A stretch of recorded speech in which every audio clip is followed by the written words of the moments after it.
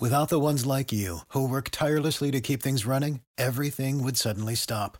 Hospitals, factories, schools, and power plants, they all depend on you. No matter the weather, emergency, or time of day, you're the ones who get it done. At Grainger, we're here for you with professional-grade industrial supplies.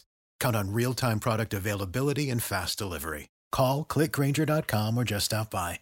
Grainger, for the ones who get it done.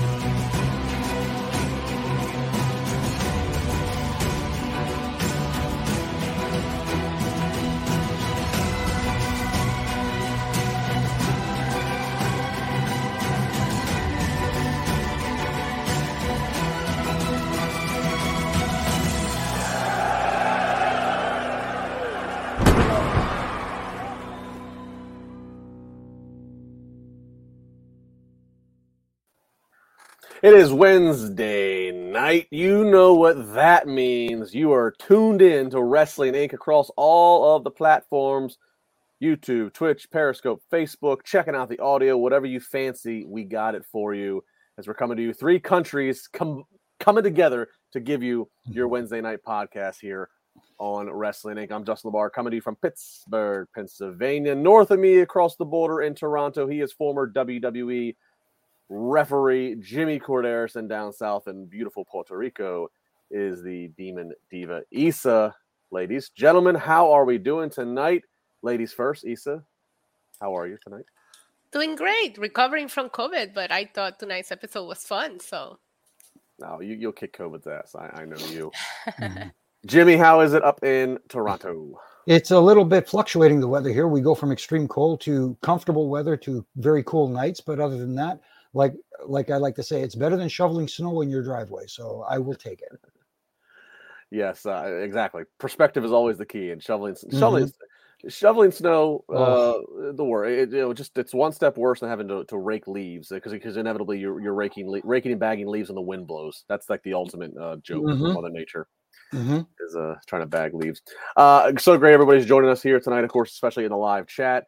That's being part of us. Of course, they can do your super chat and be the fourth co-host for a moment. And I know I've seen people too. People have asked me why do we have the long, dramatic, cinematic countdown? I'll give you guys a little peek behind the podcast psychological curtain here.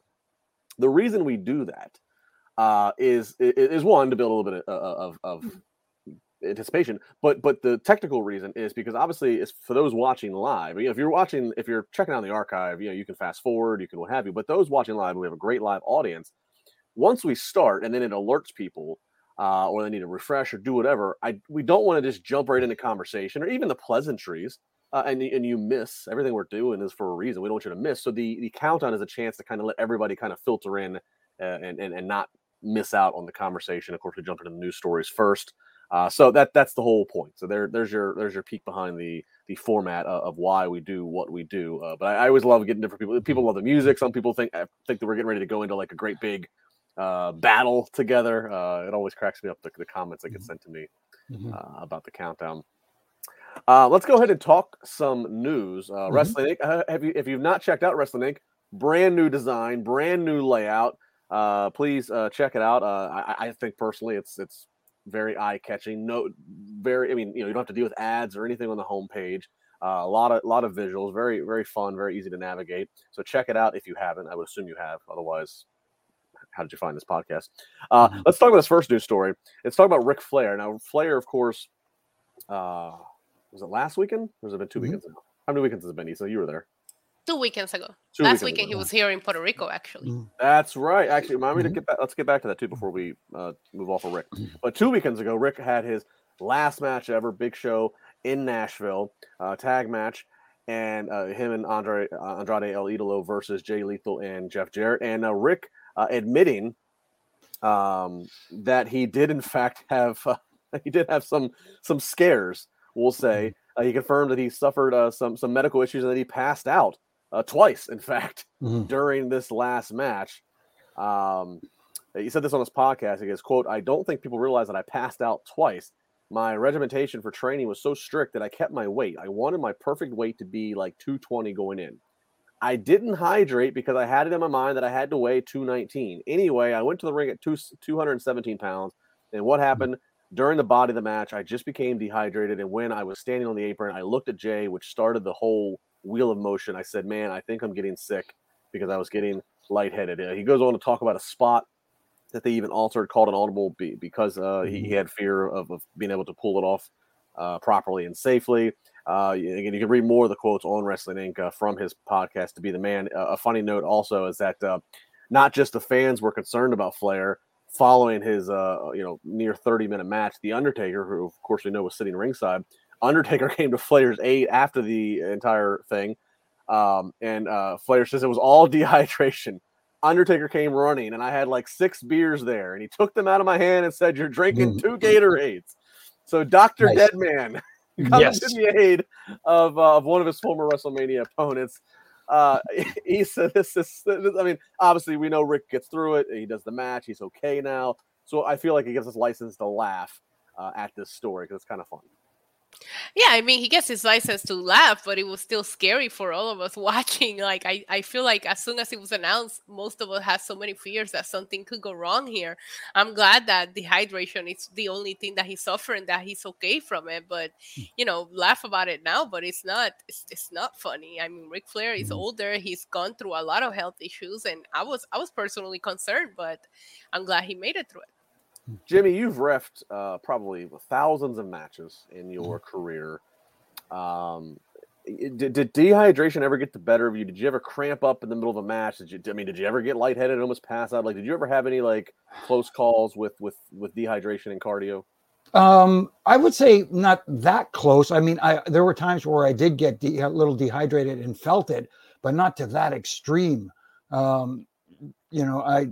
was very fortunate not to have that kind of accident or whatever you want to call it happen to me in the ring. I've had some physical stuff happen to me where I've been injured, but other than that, nothing like this. And like Issa said, I'm just glad that he's okay from it, because this could have been really tragic, especially for someone like Ric Flair. Let's be honest. He's not a spring chicken anymore, and he can't do a lot of the things he used to do. But at the same time, I'm happy in one sense that he got to go out on his terms and finish his career the way he, I guess, wanted to finish it, for lack of a better term. But at the same time, very scary situation. And it could have been a much, much worse. And thank goodness that it turned out the way it did. And thank goodness for the dead man continuing to be our leader, the leader of the boys in the locker room, who, presented the 2 Gatorades as opposed to the 6 beers. Yeah. Didn't come armed with any Jack Daniels in that moment. No. Not needed. Look, we'll get back to Issa and Ric Flair and Puerto Rico in a second, but it's like everybody's going to agree. Even Rick would agree if he asked this answer honestly. There was no better ending than what he could have been when he had his last match at WrestleMania versus Shawn. Obviously, what's done is done. He since came, he did other things. I mean, this was a pretty good, obviously it's a great house, very respectable house. They ended up having an upgrade venue. He had some real talent in the ring with him. He had a lot of great talent, Hall of Famers sitting ringside. Overall, the show, was very good. Issa, of course, was on site. She talked about it before. So, I guess maybe this is the best, to get a big time draw the way he did, both for pay-per-view and for live gate. To be basically this, I mean, one of the largest independent shows ever. That's a pretty good thing to go out on at 73. So that probably is the best. I mean, I hope that he stays with this, and that was in fact the last match. So we'll see. Issa, I know you'd even teased it that it was going to happen, and of course you're there in Puerto Rico. Rick got a little physical with the Colognes, correct, in Puerto Rico? Yes, with Carlitos Colon. What a moment! What an epic moment, especially celebrating the 49th anniversary of WWC, which is like, what started wrestling here in Puerto Rico. Well, not what started it, but it's one of the biggest promotions here. They put it on the map for sure. Yes, and they had a confrontation. It was so good to see it. I know that Colon has been having a couple of health issues on his own, so it was just great to just see them have that moment for nostalgia factor. And it was just a small confrontation, nothing crazy. So I mean, everybody went crazy for it. That's awesome. Very cool. Yes. All right. Well, we go from awesome to not such. Mm-hmm. The drama continues in the investigation into Vince McMahon Jr. WWE's latest SEC filing on Tuesday revealed an additional $5 million, a new $5 million in payments that McMahon made to two more individuals. The company stated that the payments are unrelated to the allegations that initially led to the special committee's investigation. The unrecorded expenses tied to McMahon now total $19.6 million. It was at 14 and change, but these two more add this $5 million adds up, gets it up to 19.6. And so now the company he once he led for decades is now cleaning up a bit of a financial mess, because as a result, the company's had to then admit that they've had to go back now on previous years' financial records and honestly adjust where they can, and they were supposed to be reporting the second quarter of 2022's financials, but that's being delayed because they're trying to go back and having to alter now, because this is WWE expects to revise its financial statements from 2019, 2020, and 2021 and the first quarter of 2022 to account for McMahon's improper spending. WWE is also examining its disclosure controls and procedures and internal control over finance and report. And also, again, on the story, just talking about SEC and federal prosecutors looking at payments made by McMahon. At least 8 law firms now are investigating whether WWE engaged in unlawful business practices at the expense of investors. On the one hand, Jimmy, I go, this is just going to get messier before it ever gets better, if it ever gets better. Mm-hmm. So I'm glad that whether it was by his own volition or whether he just listened to those around him, that he did step away, because this would be an even greater distraction if he was still trying to be there every week at TV while this is going on. So in that regard, it's like, all right, well, I guess good that the guy that we thought maybe would die in the job, that he did at least step away while this is happening. But it can't be ignored how a legacy as a pioneer and an innovator. If this keeps going, what's the leg? I mean, does this darken his legacy? Yeah, I think it does, because perception is reality. These allegations that are coming out, and listen, I'm not trying to underplay it by saying, in corporate America, stuff like this happens a lot, but this is getting a lot of play because Vince McMahon is a very, public figure, especially in the eyes of wrestling fans. And this does not look good for him. So him stepping away, he's also a very smart man. Let's put it that way. Let's not forget that. And I'd like to think that it was his idea to step back to save the company, so to speak, because I think he knows that if he stuck around, the attention would be all on what this, all these allegations and this money and that sort of thing. As far as the legal side of things, I'm not a lawyer. I can't speak to that. All I know is that it was the best move he could make and put the people. I think right now he has the right people in place. Whether it was his decision to put those people in place, I don't know. I can't speak to that. I like to think he was the one who was responsible for kind of handpicking them and placing them in their positions. But at the same time, it was the only move that made sense if you want to save the company, because you want the company to be remembered as an innovator in this industry. Yeah, I mean, Issa, none of the three of us have passed the bar, but to Jimmy's point, it's like, this is, obviously his father, now him, and then the next generation, of course, Stephanie, Triple H, if Shane comes back in the fold, we'll have to see. And then, but beyond them, Shane's got kids. Mm-hmm. Stephanie and Triple H have 3 girls, I believe. So, like, this is something that potentially could be there for the generations on, for the McMahon family to continue to be part of. Even if they sold to a parent company like a Disney or whomever, they could still be there and be the people that run day to day. But yeah, we're not legal experts, but if Vince would have stayed in his position and this continues to happen, I mean, I think it's open season, right, for people to try to come after criminal complaints to try to that could really tear the company down. This is serious stuff. So it really puts in perspective Vince stepping away several weeks ago. Yes, and to Jimmy's point, I also hope that he kept that in mind. Not only the image of the business itself, but also the people that are still there, that are part of the family, and the future generations of this family to come.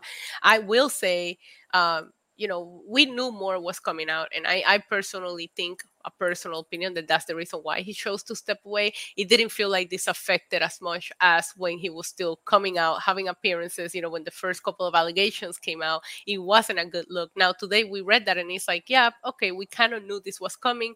Let's move on, because the product itself is interesting again. They're getting the numbers. So obviously the right choice was made by Vince. And this would have came out eventually, but I'm glad that he stepped away, and that doesn't take away from what's going on in WWE right now.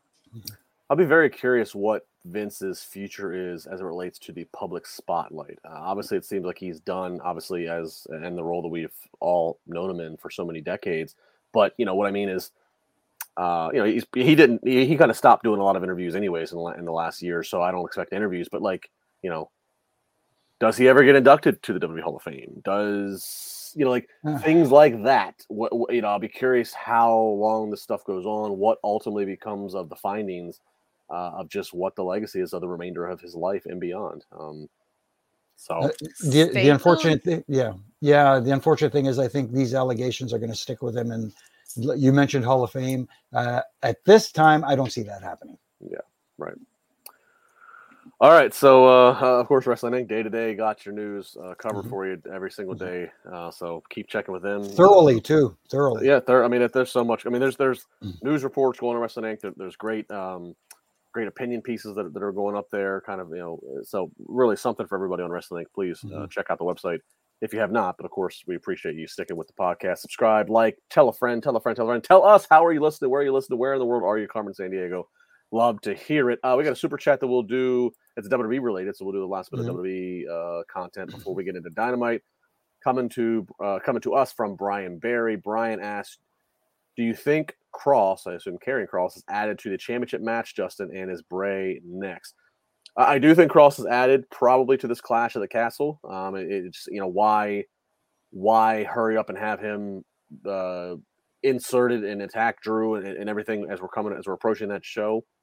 Why have him now? Or you could just hold him and have him show up on the SmackDown after that pay-per-view or that Premium Live event. So I do think Cross gets added, and I do think that it's significant because triple threats obviously are a whole different dynamic. It provides you many different scenarios of getting out of the match in terms of protecting people. And by the way, Roman Reigns is still carrying 2 straps around, so that could be a factor. So I do think that's probably going to happen. Is Bray next? I do think Bray Wyatt's going to be back in WWE. Timeline, I don't know, but I think that it's probably gonna happen. He didn't go anywhere else in the year that he's been off and gone. I think that's probably significant. And then now it seems with what seems to be positive PR coming out of WWE right now with the leadership change, I think it's probably inevitable that he does wind up back there. Don't know if it's now, don't know if it's Rumble, don't know when, but would you guys agree that Bray's probably destined to return? I think so. He's very creative, and Hunter's very much aware of that. Trust me. But at the same time, you said something too. If they can wait that long, I know Rumble seems like a long time away. It's 6 months from now or whatever it is. But at the same time, can you imagine that reaction he would get coming out there? I don't think you hold him till Rumble, Issa. Just because I said Rumble just as throwing it out there. But I think with Rumble, I think we all kind of assume that's going to be kind of a time mark for Cody Rhodes to get back. who knows what other surprises you could pull out there. I think with Bray, you still have beyond Clash at the Castle, you have another Saudi show, and you need to load the marquee up there. I got to think Hunter's going to put emphasis on getting Survivor Series back to meaning something. I've seen a lot of Twitter booking of could he take the War Games, which he of course brought back and put in NXT. Could you provide the War Games in a Survivor Series? And they also still have the big Day One show. They want to try to market New Year's Day, kicking off the new year with them, and they have a premium live event there. So I think there's plenty of other times where you could use marquee return names like Bray Wyatt, or whether he's Bray Wyatt or The Fiend, whatever the case may be. Yeah, I agree. I think Bray Wyatt comes back, and if I have him in a position to come back, I will rush it. There's a lot of wrestling between now and the Royal Rumble. I do think the Royal Rumble is an exciting pay-per-view to just think about, just because of Triple H and how many calls he could make. I don't think he's going to give us everything he's got in the first few weeks, so I think we might see some surprises upcoming. But yeah, I will bring Bray Wyatt back, as soon as possible. It seems like he's putting a lot of effort into making secondary titles feel important again. And there's a lot of people that Bray Wyatt could have a feud with right now that could elevate them. So I will bring him back before the Rumble. And yeah, I think adding Cross to this match is super interesting. You can have Roman lose without being pinned. We have seen Drew McIntyre and Roman Reigns so many times with the same result. Roman always beats Drew. So I think adding something to the equation makes the feud interesting again. So I'm excited about it. Well, and it's very interesting because you just said you could have Roman lose. Roman could lose without being pinned, but that's interesting because you have Roman Reigns, who's on this incredible streak, so you're very delicate about what you do with him. But do you want to pin a returning Karrion Kross, or you just thrust it? Last time I was pinning Drew McIntyre, Lavar. Pinning Drew McIntyre. Yeah, I'm just saying. Yeah, there's a lot of different things here that could happen. There's just a lot. But then Drew, who's supposed to be the, the European home territory guy, like there's a lot of things there that come to play. So that's fascinating. Issa, if Bray comes back, do you want original rocking chair Bray Wyatt? Do you want Fiend, or do you want some other new iteration of Bray Wyatt? I really, really love The Fiend, and I'm willing to put whatever happened with The Fiend aside just to see a real run with The Fiend. I want The Fiend to be used occasionally. So probably the original Bray Wyatt with The Fiend coming back when necessary, kind of like an ego that he calls in when he needs it to. I also did enjoy Firefly Funhouse Bray. So, Bray Wyatt is just so genius at what he does that regardless of what they do with him, it's gonna hit. It's just a matter of, are they going to give him some justice with the booking? Sure. Yep. Fun times ahead, that's for sure. All right, let's go ahead and jump into AEW Dynamite. It is the Quake by the Lake. Coming to you from Minneapolis, Minnesota. Fun fact, boys and girls, would you like to guess? We'll do an over-under. Would you like to guess, in the history of modern history of documentation, going back to the mid-1800s, how many earthquakes, how much seismic activity the state of Minnesota has encountered? Jimmy, I'll go with you. Out of all the numbers, and never mind, you're going back to, I'm talking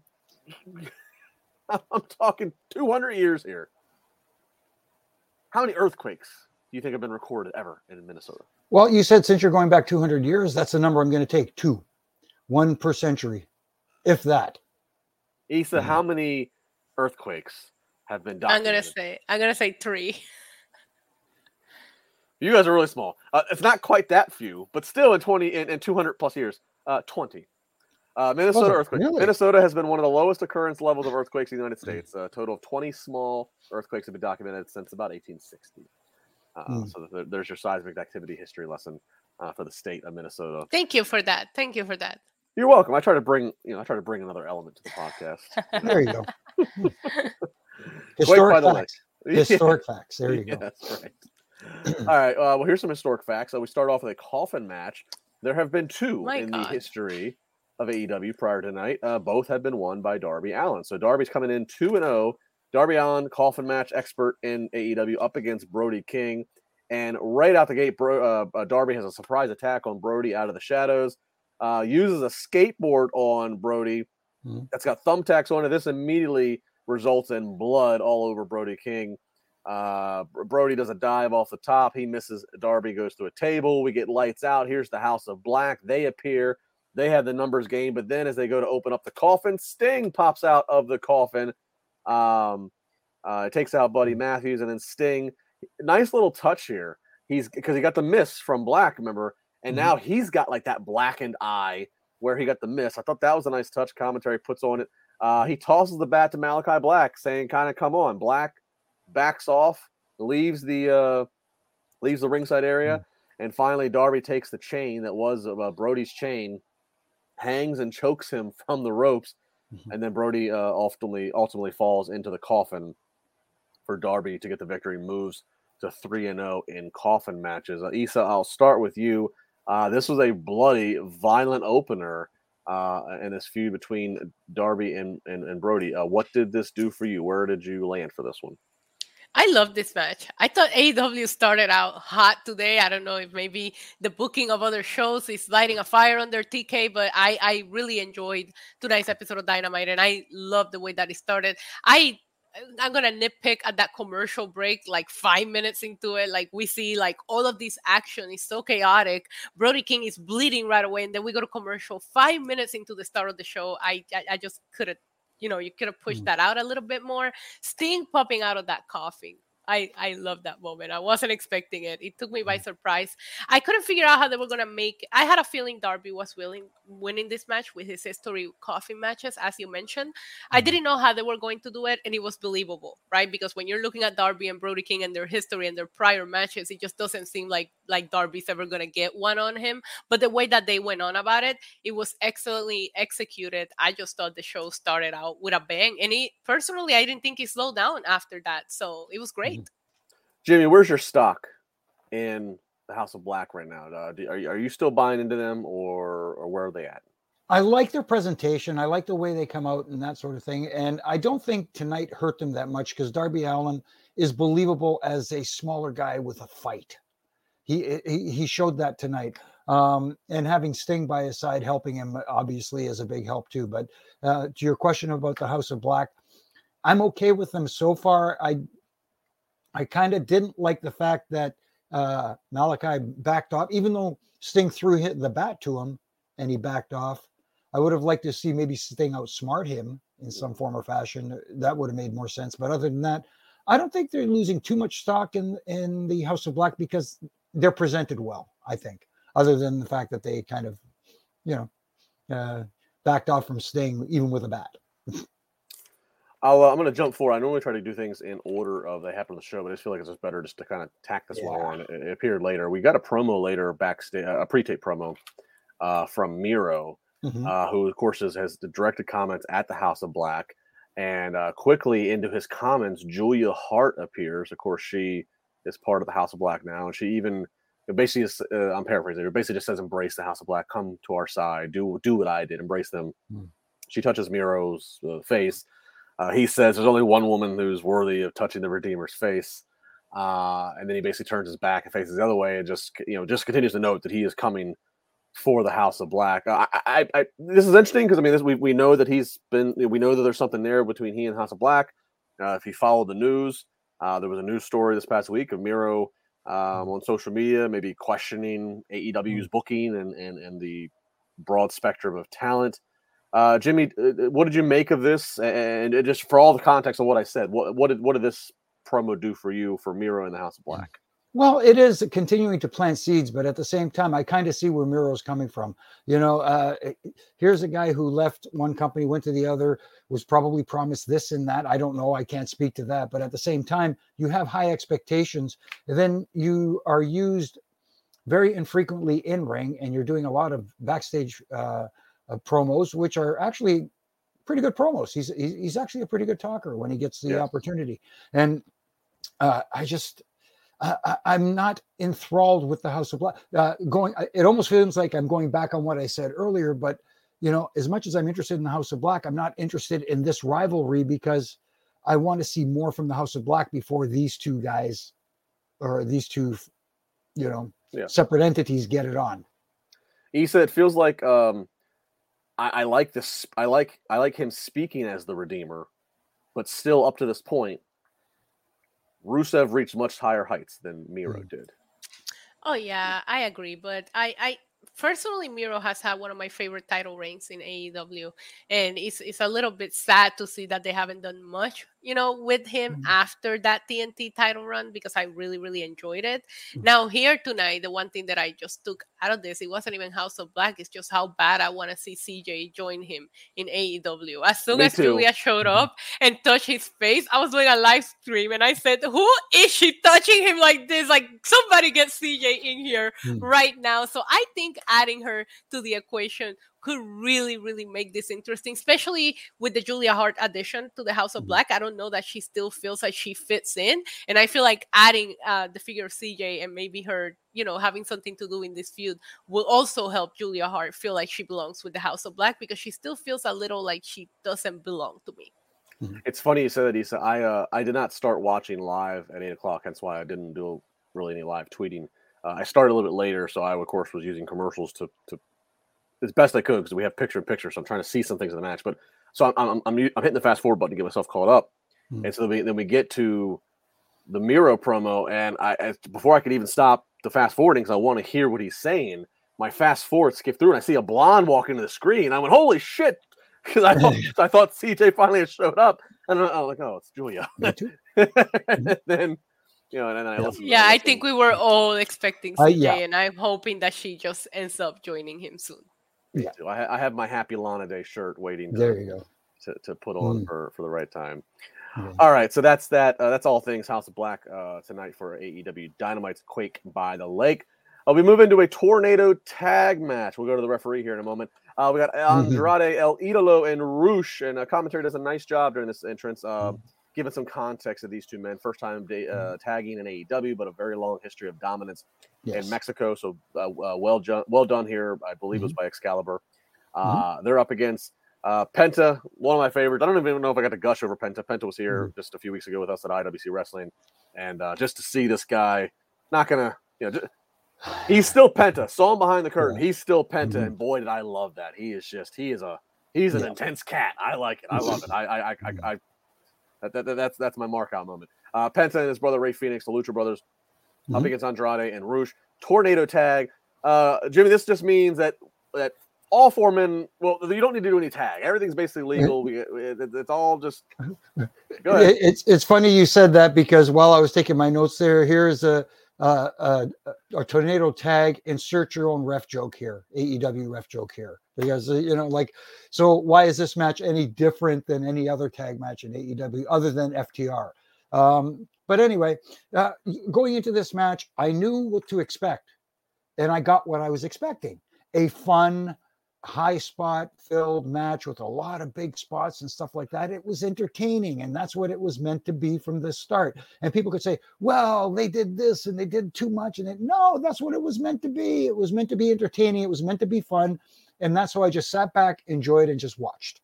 Yeah, I'll be honest here. And there's the joke there, right? Obviously, there's a lot of tornado tags in AEW. I'll be honest. I wish that they would. First off, tornado tag was the right call for these four guys, because it allowed them. And if somebody's going why, and Jimmy backed me up here as the rules expert, it allowed how fast paced their offense and the transitions. It allowed it all to happen, but it all happened legally under the rules versus having to break pace and tag and get a legal man in and this and that. So I thought I'd almost, Issa, prefer AEW just be a little more liberal and just name more tag matches under these rules, because then I'll just go, okay, just throw out tag rules and I'll accept it. Don't tell me we're gonna have a tag match and when the referee's trying to enforce something that's just gonna be thrown out anyways. Yeah, it will make the booking and the referees look a lot better, right? Because we always had that issue in AEW. I always find myself questioning who the legal man is when they do a regular rule tag match. I love this match. As somebody who fell in love with wrestling, watching luchadores and lucha libre style match, this was everything. I also had great appreciation for AEW giving us a very hardcore match, followed by a high flying lucha match, followed by a squash match. Like, there's something for everyone in AEW, and I really, really appreciate that.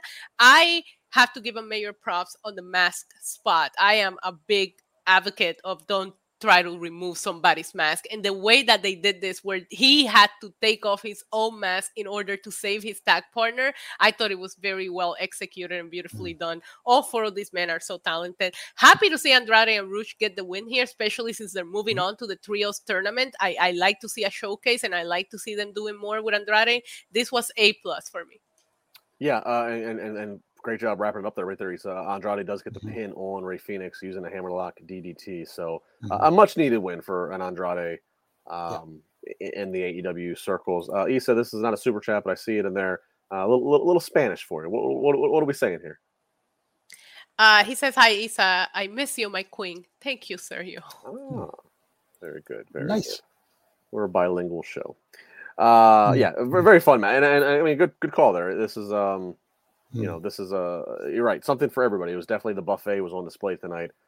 In your wrestling fandom.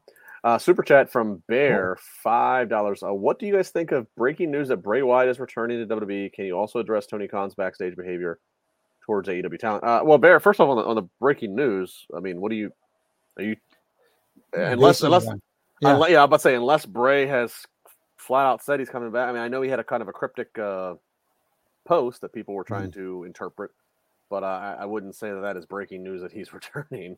And to the Tony Khan's backstage behavior, I've seen what you're referencing. Bear, my opinion, before I toss it to my colleagues here, you have to be very, very careful on any report that talks about whenever it's addressing the management and the bookers,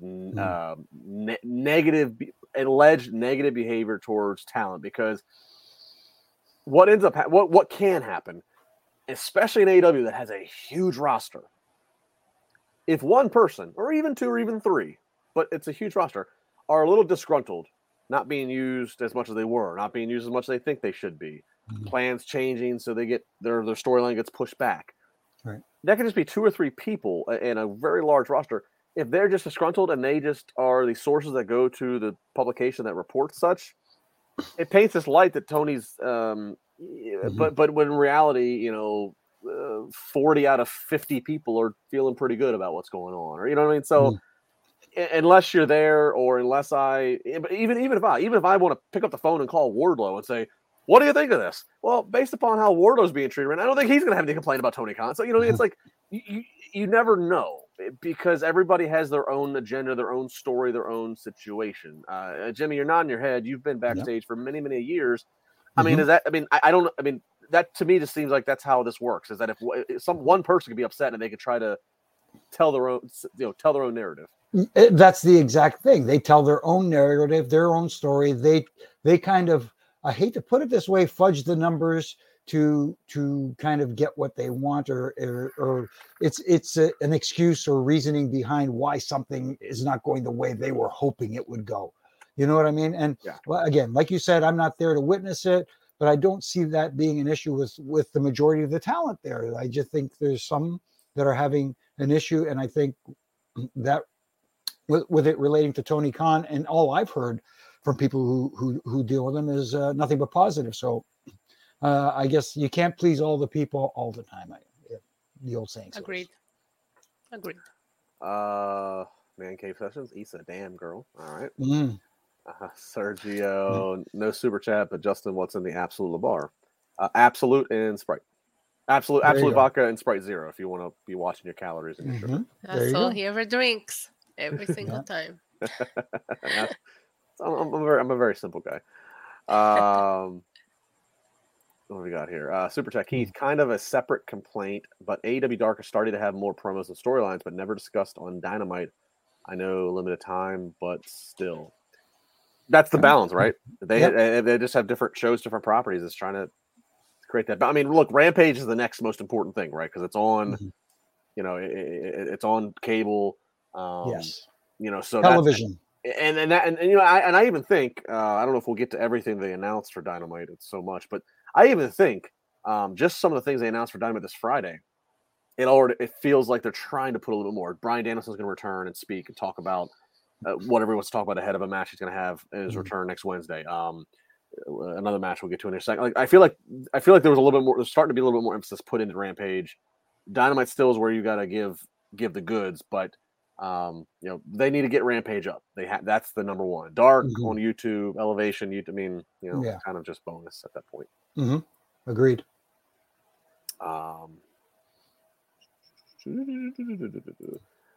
Ooh.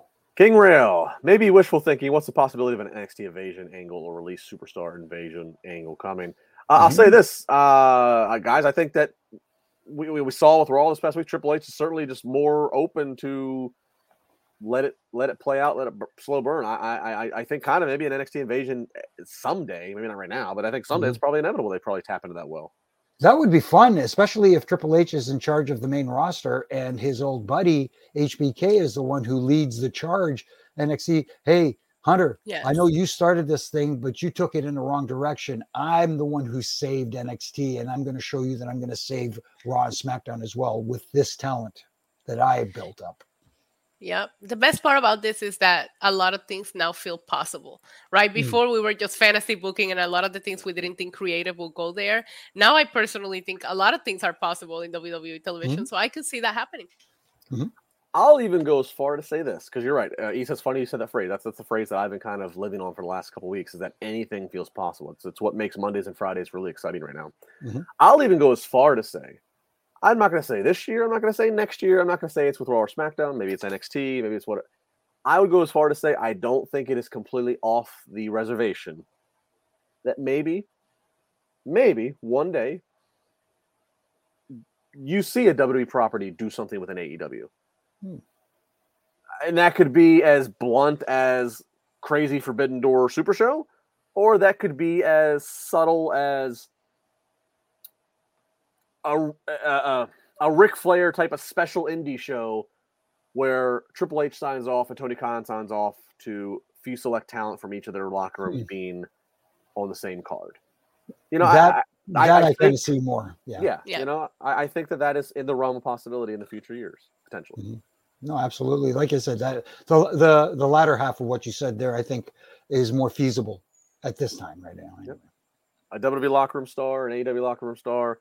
Jimmy Corderas flies down from Toronto. He's the ref. I think it's all possible. with the right amount of braces and Band-Aids. I thought you were going to say the right amount of zeros on the check. Well, that helps too. Yeah, and U.S. funds too, even better. Yeah, right. Better conversion rate, right?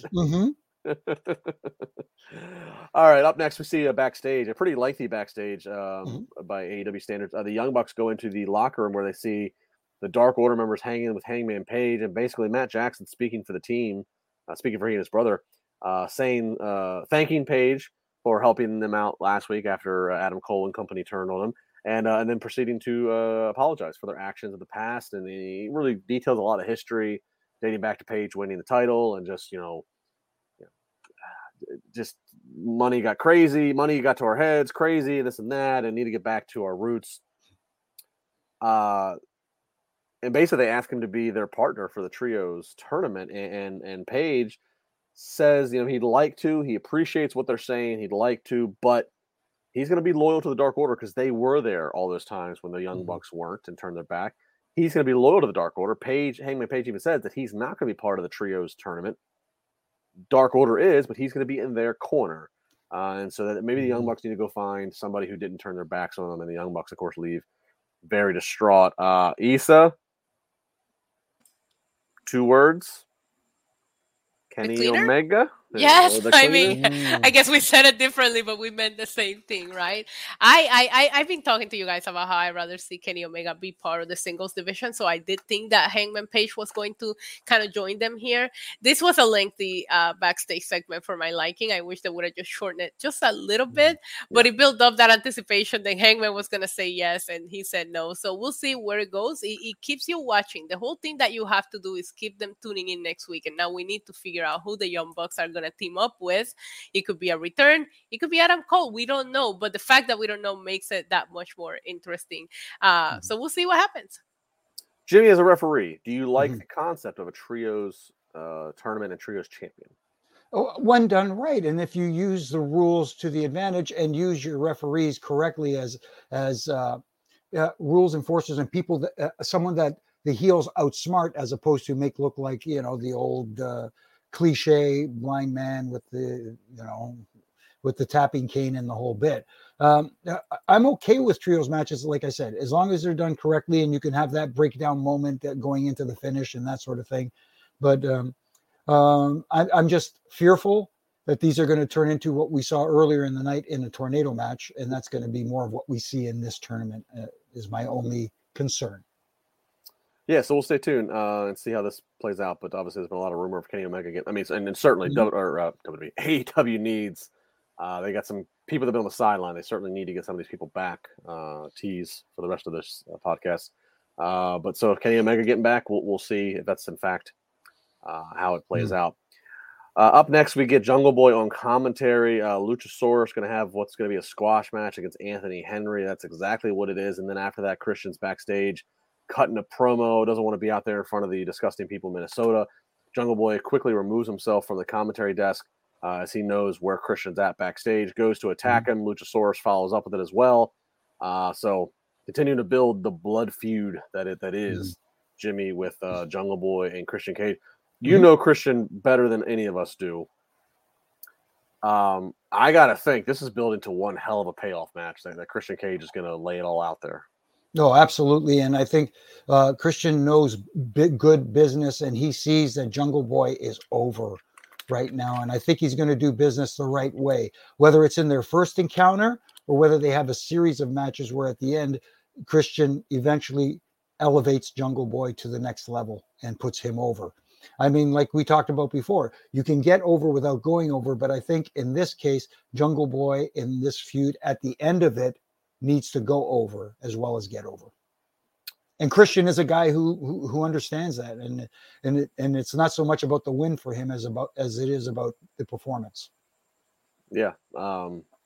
Issa, thoughts on what we're eventually headed to? Yeah, it's showing a different side of Jungle Boy. I appreciate that. I love the shot of him like jumping at Christian and security, catching him literally mid-air. I thought that was super cool the way that it was shot. But also, I think the security guard at AEW is the worst job on the face on the earth, and I don't recommend that to anybody. Real quick here, Super Chat. Keith, going back to the Bucks and Hangman segment, he says, was hearing ramble on with the Bucks and Hangman. It was a little long, but in their mind, I know it's supposed to be this big story that's been unfolding over the last couple of years, basically since the inception of AEW. So, I mean, I guess I get what they're trying, why they put the time towards it, but I do agree. It did kind of linger on. Hey, real quick here, Jungle Boy, so he gets up out of the commentary desk. Something to note here tonight.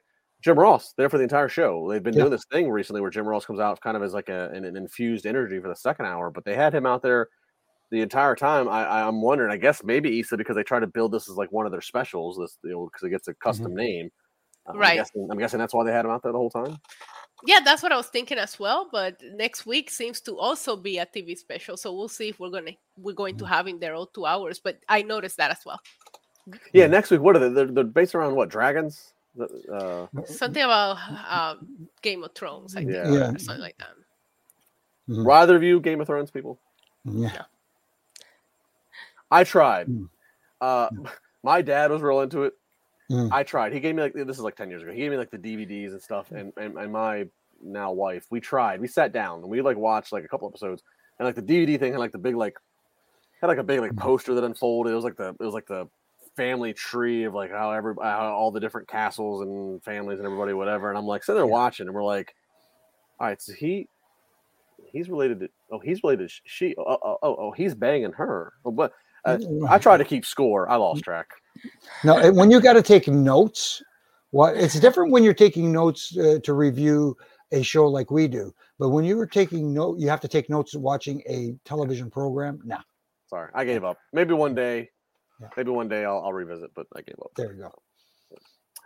All right, we get Jay Lethal, Sonya Dutt, and Santam Singh. They're in the ring, cutting a little promo, talking some smack on Wardlow and what they did to him last Saturday at the Battle of the Belts.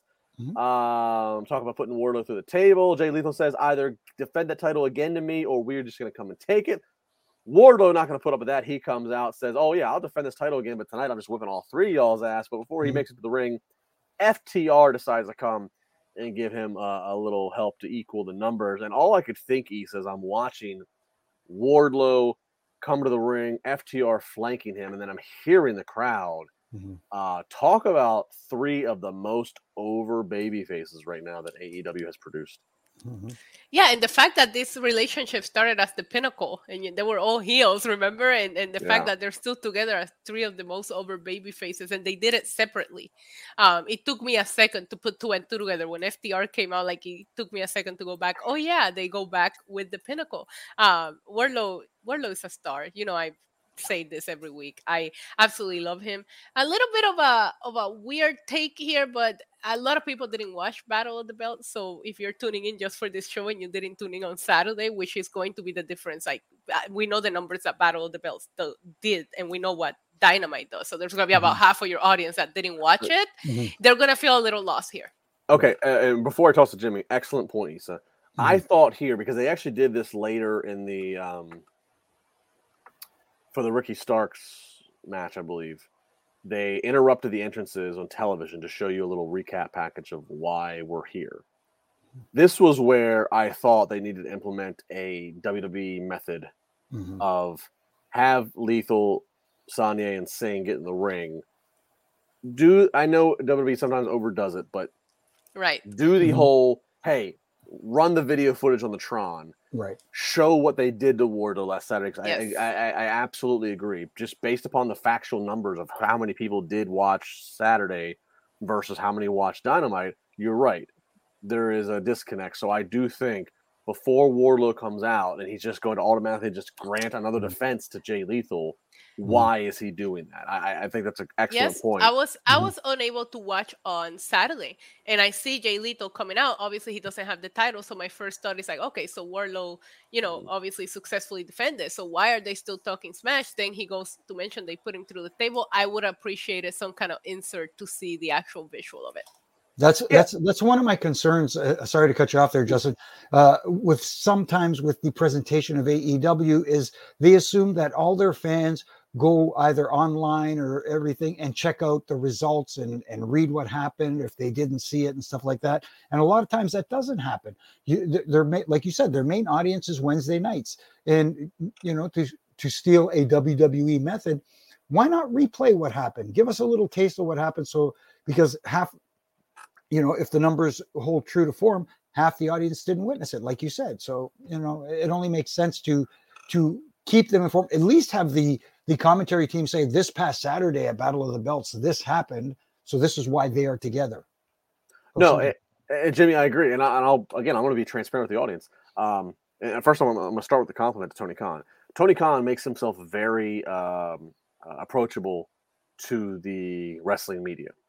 And I give him full credit for that, because that's not always a desirable thing to do. But he does. And that was actually a conversation he and I had. It's been a couple of years at this point, so it's whatever. But I had a conversation with him, and kind of the basis of it was a particular story that was being told at the time. There were elements of the story that were meant to help amplify the intensity of the conflict, but you would have had to watch some of the other programming they have, whether it was TV or YouTube.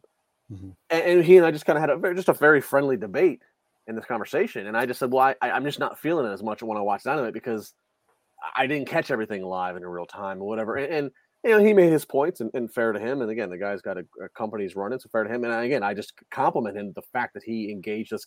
We had this debate with each other, which again, he does not have to make time for little old me. So I want to say that I'm complimenting him that he did this.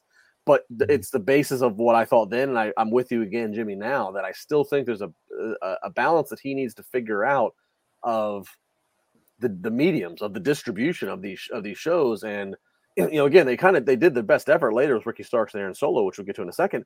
But I thought here, no disrespect to Ricky Starks and Aaron Solo, but Wardlow is bigger than all those guys. And so if you've got your guy Wardlow, who's got people chanting his name, and there's this funny kind of Goldberg parallels happening. If you put Wardlow through a table, you need to be blasting that all over the place that happened. Both for the sympathy of Wardlow and for the credit of Lethal, Sonya, and Satnam Singh. So, I don't know. Interesting choices that they made or didn't make here. Agreed. So we'll see where that goes. But there was a nice money shot that ends with FTR and Wardlow all holding their gold up, and the fans really popping for these three guys. We get Ricky Starks for Dan Solo again. They do the video package. Watch it matter. Starks does get a win here. Pretty nice ending with the finish, the spear. After that, we get Nick Camarado and the rest of the factory coming out. Numbers eventually too great for Starks, but he escapes the crowd. So Ricky Starks, a babyface project, Jimmy. It seems like they're really starting to get behind. Yeah, and the crowd seems to be getting behind him too, and that's the biggest thing. That's the biggest factor that you need. You need the crowd behind this guy, and they are getting behind the guy. The only thing I will complain a little bit about is, again, more aftermath, which seems to happen after every match in AEW. You talk about stuff getting done too much. We see a little bit too much of that happening. And in this case, the aftermath with the chair and all that stuff looked a little sloppy. It didn't come off. I'm not saying it should look smooth as silk, but at the same time, it didn't look good. The aftermath didn't come off well. But as far as Ricky Starks as a babyface, it seems to be working. Issa, are you in on Ricky Starks as a babyface? All in. Absolutely in. Love Ricky Starks.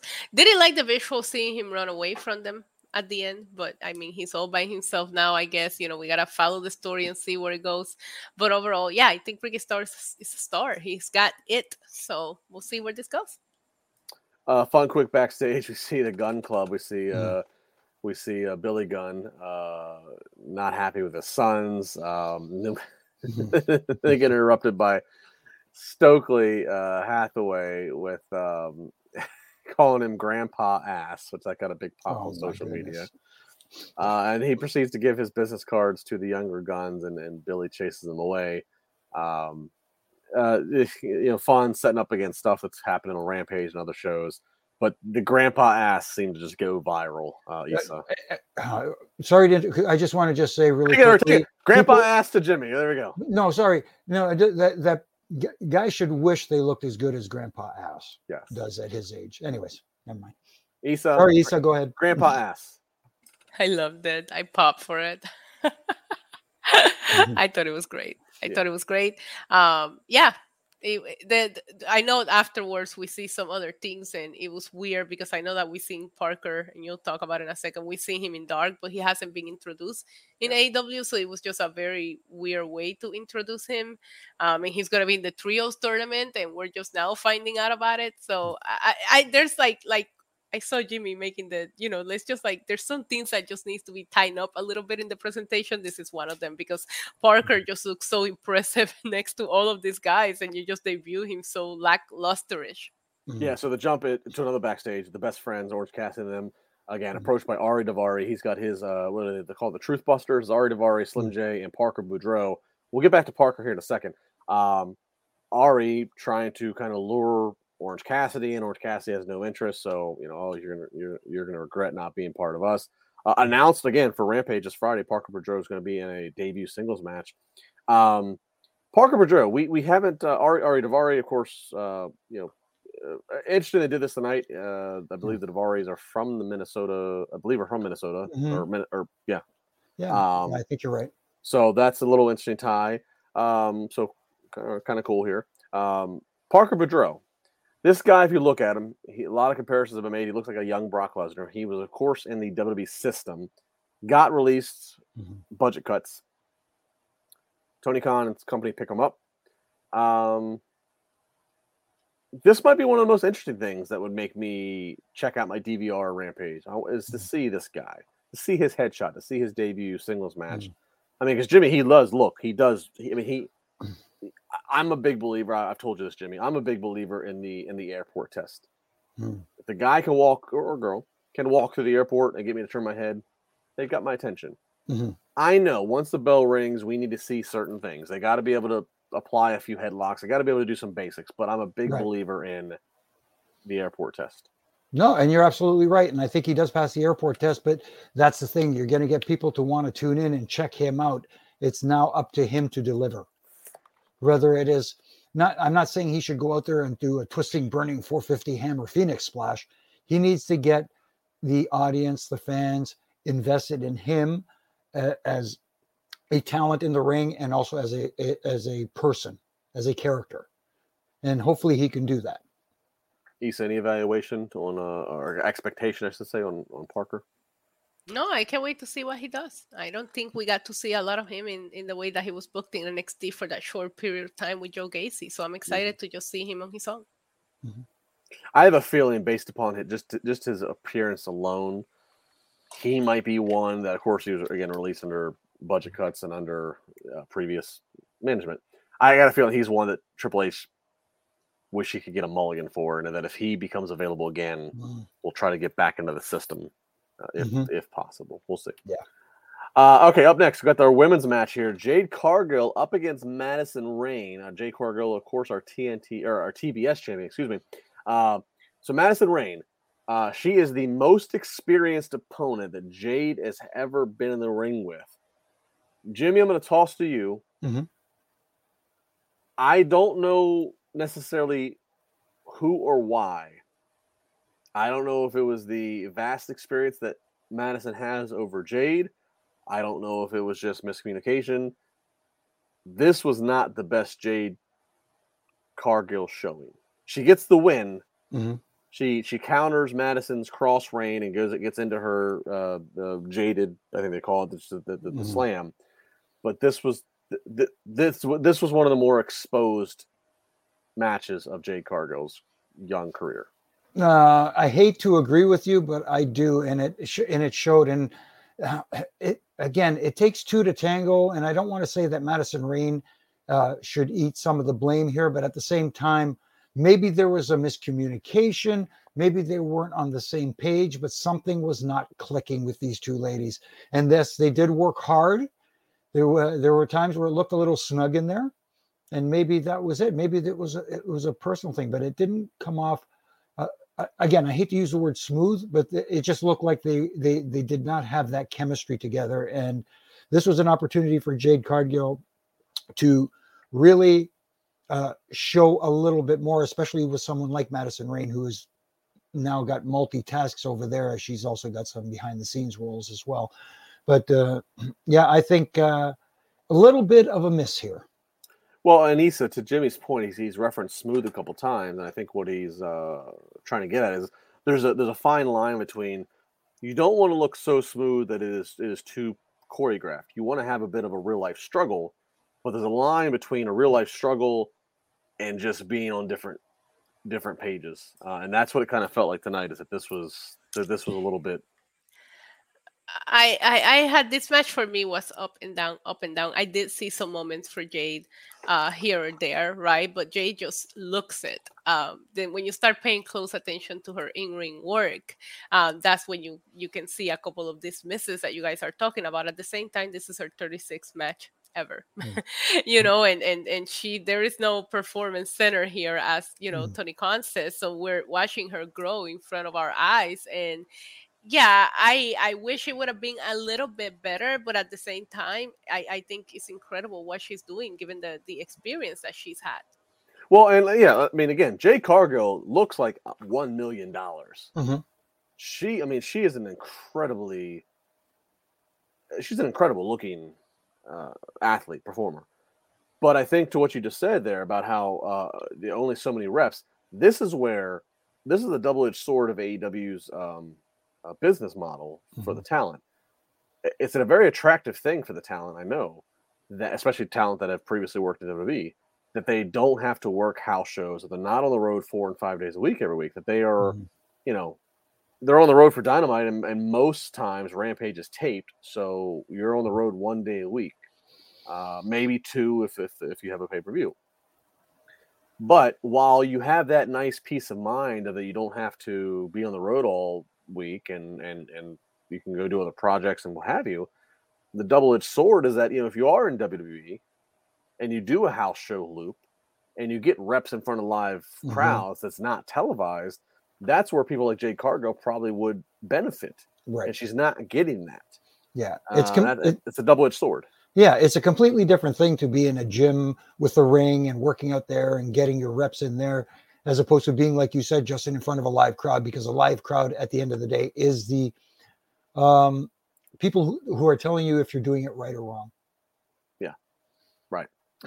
Robert Martinez super chat. Jade is so green. Madison was calling that match like Randy Savage. Did she even say "ooh yeah" one time? I mean, I think Madison Rain's a great acquisition for them to have, but this was, it did stick out. Post match, Athena jumps in the ring. She attacks at Jade. So there's that. So she's certainly calling her shot to be the next challenger for Jade. Sticking with the women's division backstage, we see backstage and find out Chris Statlander, she's hurt. So that is going to promote Toni Storm as the number one contender for her, Thunderstorm partner, Thunder Rosa's AEW Women's title. And so that's eventually going to happen. So that's where we're at with the AEW Women's division. Chris Statlander hurt, Toni Storm elevated. Toni Storm's in action next Wednesday. But her versus Thunder Rosa inevitably going to happen. Maybe it's all out in September. But and don't let the time spot fool you, because they gave more time to the main event. We're still in the exact same spot right before the main event. Exactly. Exactamundo, as they say. And, I like the fact that they explained the reason why these two are going to face each other eventually and why she is now the number one contender. They explained it to the audience so they understand.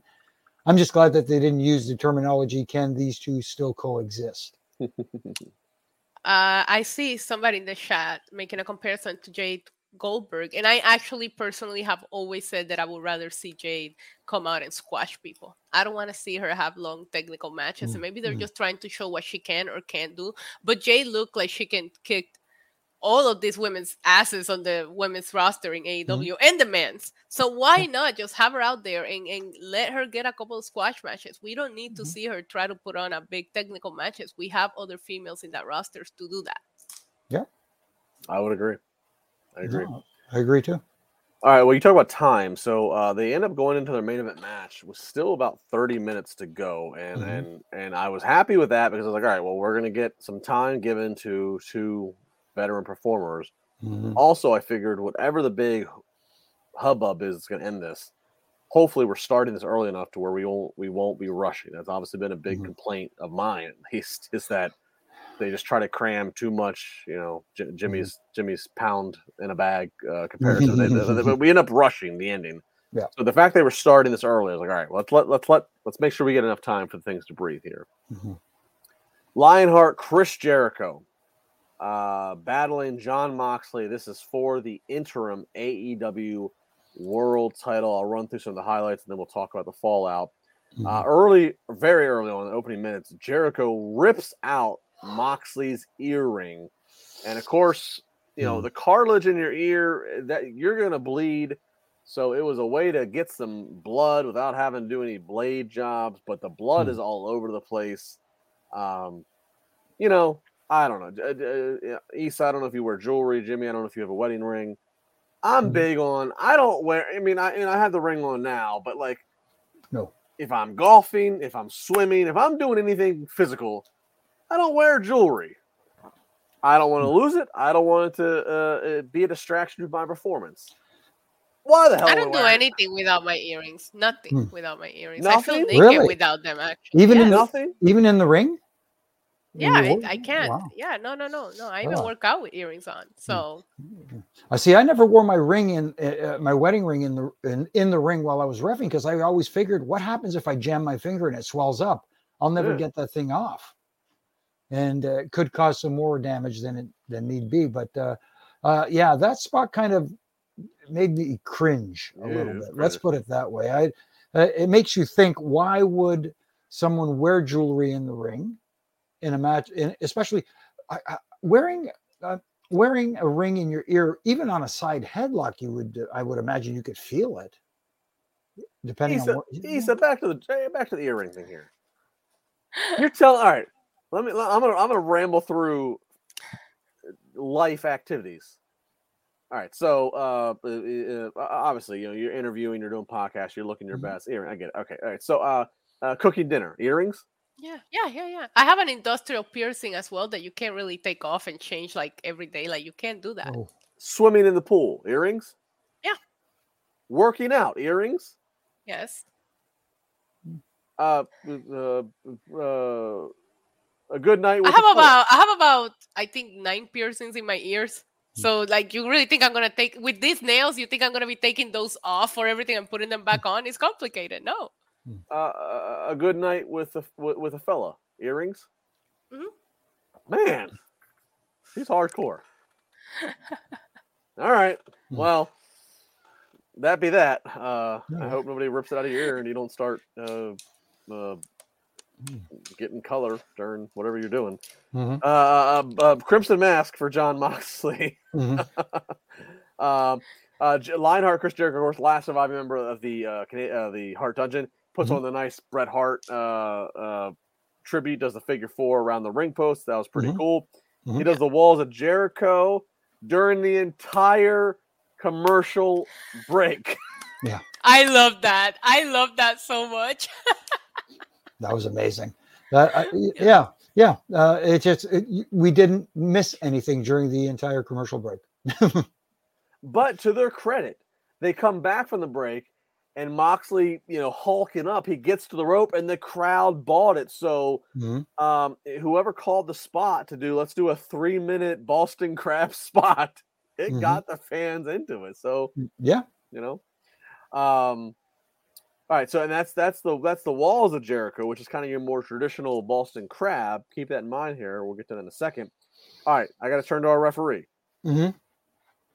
Jericho removes the turnbuckle pad for 2 of the corners, throwing the turnbuckles. That gets referee Aubrey all flustered. She even leaves the ring to go collect such debris. Jim Ross isn't having it. Right. He calls out, why is the referee leaving the ring? But that's the distraction that allows Sammy Guevara to toss the baseball bat to Jericho. Jimmy, I want to ask, I know you don't like it. I'm not even going to ask if you like it. I know you don't like it.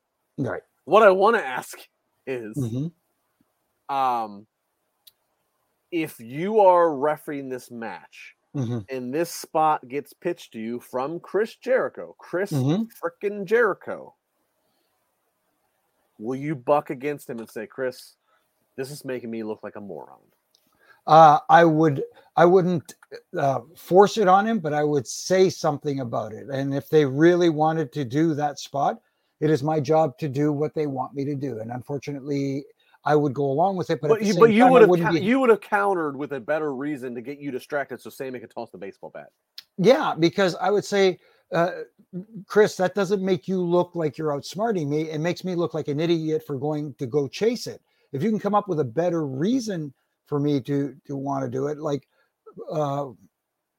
I can't think of anything right off the top of my head right now, but there has to be a better way to distract the referee where they could throw the bat in there. And there's another thing I'm going to get to in a second about the bat. So let's stick on this point real quick. Because again, this is where having you on the podcast is so valuable. Because I mean, again, for people that are listening to this podcast, if they don't know Jimmy's history, Jimmy was with WWE from the late 80s until 2007, 2009. So this is a guy who's been with WWE for a long time. So I really value, your outlook on this. This is where I wonder, and this is where I also wonder, and WWE's done this too, where we have male and female refs. That's great. I'm all for the inclusion. Why not bump the ref so she's unconscious? Is that a case of it's a female ref with male competitors, and this looks bad having a male hit a female by accident? But you can do it sorry, I don't mean to cut you off again, but you can do it simply where they don't do the damage. Where, let's say, for example, you want her to go pick something up on the ring apron, and as she steps through the ropes onto the ring apron, someone hits the ropes, she bumps off the ring. Now she's out of the way, and you didn't touch her. So there's ways around everything. I'm just throwing that out there. There seems to be this thing. I know they did one the other week, but there seems to be this thing at AEW where they don't want to do somebody there is just not a fan of ref bumps. And I'm not saying they should do one every week, but at the same time, when you need a real distraction, it doesn't hurt. And you don't have to bump them so that they're completely out of the way. It's just, it could be something like wind up back, the elbow hits, and you're like selling, you know what I mean? Well, and as opposed to selling someone else getting hurt and overselling that. Well, like you said, you don't want to do a ref every week, but like this is a world title match that you're giving the final 30 minutes. You're giving it's not. It's a fake title. Wow, but it's still well, we'll get to that in a second. But it's still world title, and you're giving it a fourth of the time. You're giving it a fourth of your block of time of your whole damn show. So if anything's going to be cause for a ref bump, this is the match, right? Right. And I agree with that. And also, I think because they used the bat in this match and they had blood in the first match, I think, again, repetition is a little bit of a problem. I think they need to communicate better between matches. For example, look, I know that they use the skateboard with the thumbtacks to get blood in the first match, but if they're going to have blood in the first match, they got a lot of blood in the last match. It kind of takes away, and so does the use of a bat in the first and the last match. I just wish that they would have saved everything for maybe the last match. It was the main event, after all. All right, let me run through the rest of this match, and then we'll do all of our thoughts here. So we see that spot. There's a false finish with Jericho hitting the Judas Effect, which is that spinning back elbow. Jericho does eventually eat his exposed buckle that he, of course, did. That then results in a lot of blood from him. Gusher. That actually looked. I mean, maybe I missed it. I'm taking notes. I'm not watching this close, but that looked like that might have been a hard way gash because I didn't see him. R.I.P. Jericho's face. He took that accidental share to the head not too long ago, and now he's taking this because this didn't look like something that was intended to happen. No, this looked like more blood than they wanted. He does the Lion Tamer, which is obviously different. It's a more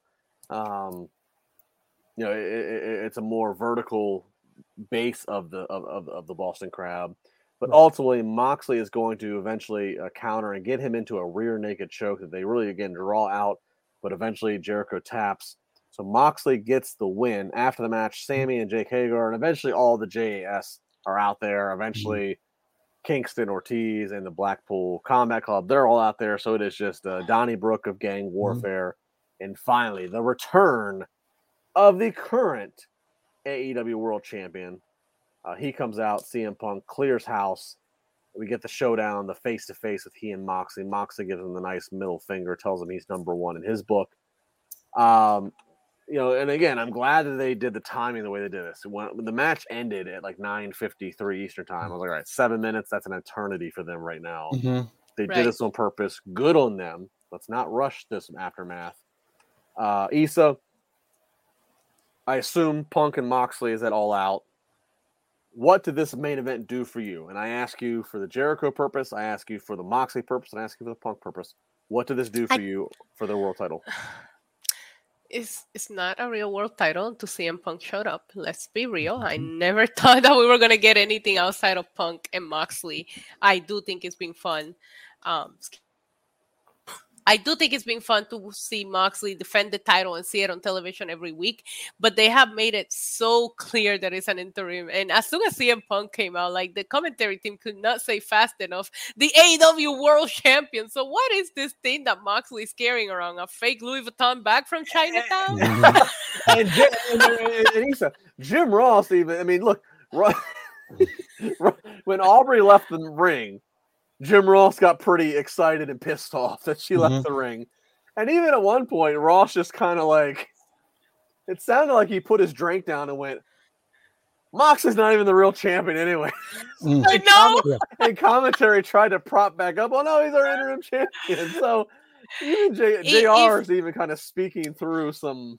Right. So if the match was fun. I like that they gave him time. And I enjoy seeing Moxley get this moment in front of the fans because I shared with you guys in the past his first AEW World Title reign was during the pandemic. We didn't get to see him have a reign in front of fans. But as soon as Punk came out, it just felt like, this is all for show. This is all filler until Punk came back. And that's what it felt like. Until you see Claudio freaking hyping him up like, no, you're still the champ to me, bro. Awesome to see CM Punk back. He was even making fun of himself because we just saw him at San Diego Comic-Con like acting like this foot is still broken in half, and now we see him looking healthy, excited to see him be back for All Out. I think it's gonna be fun. The match is gonna be fun, but I never doubted that it wasn't gonna be Punk and Mox, not even throughout Moxley's old title fake title defenses. I always thought this is what we were going to get at. Yeah, Punk bouncing around to show off. Yeah. His foot was fine. He looked like Scotty Too Hotty getting ready to do the worm. Yeah, the way it was going. There you go. Jimmy, your thoughts on this, and then I have a follow-up question after this. No, I did enjoy the match. I did enjoy the ending to a certain point. I thought there was too much commotion afterwards.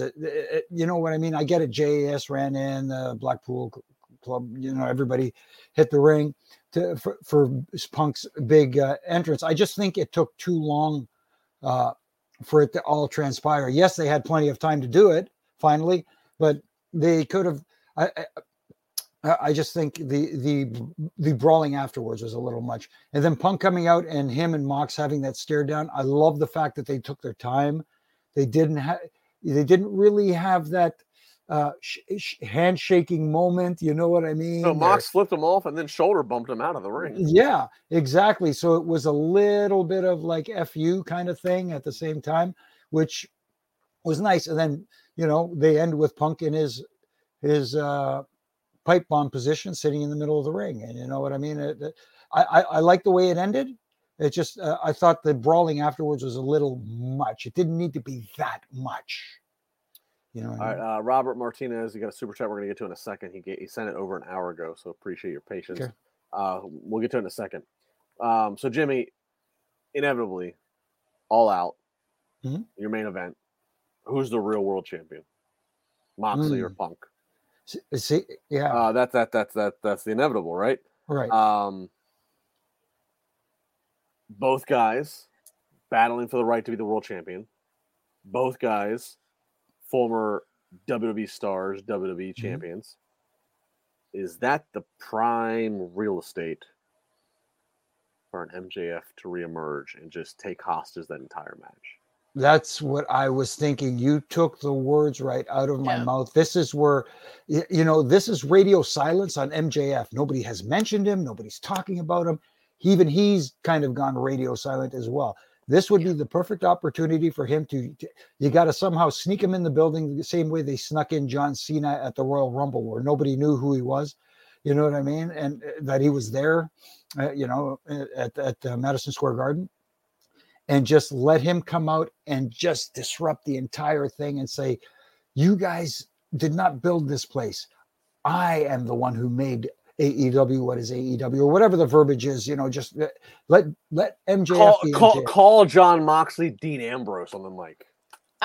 Oh my goodness. See, there you go. See, and he's someone who can get away with it. And the Chicago crowd will eat that up.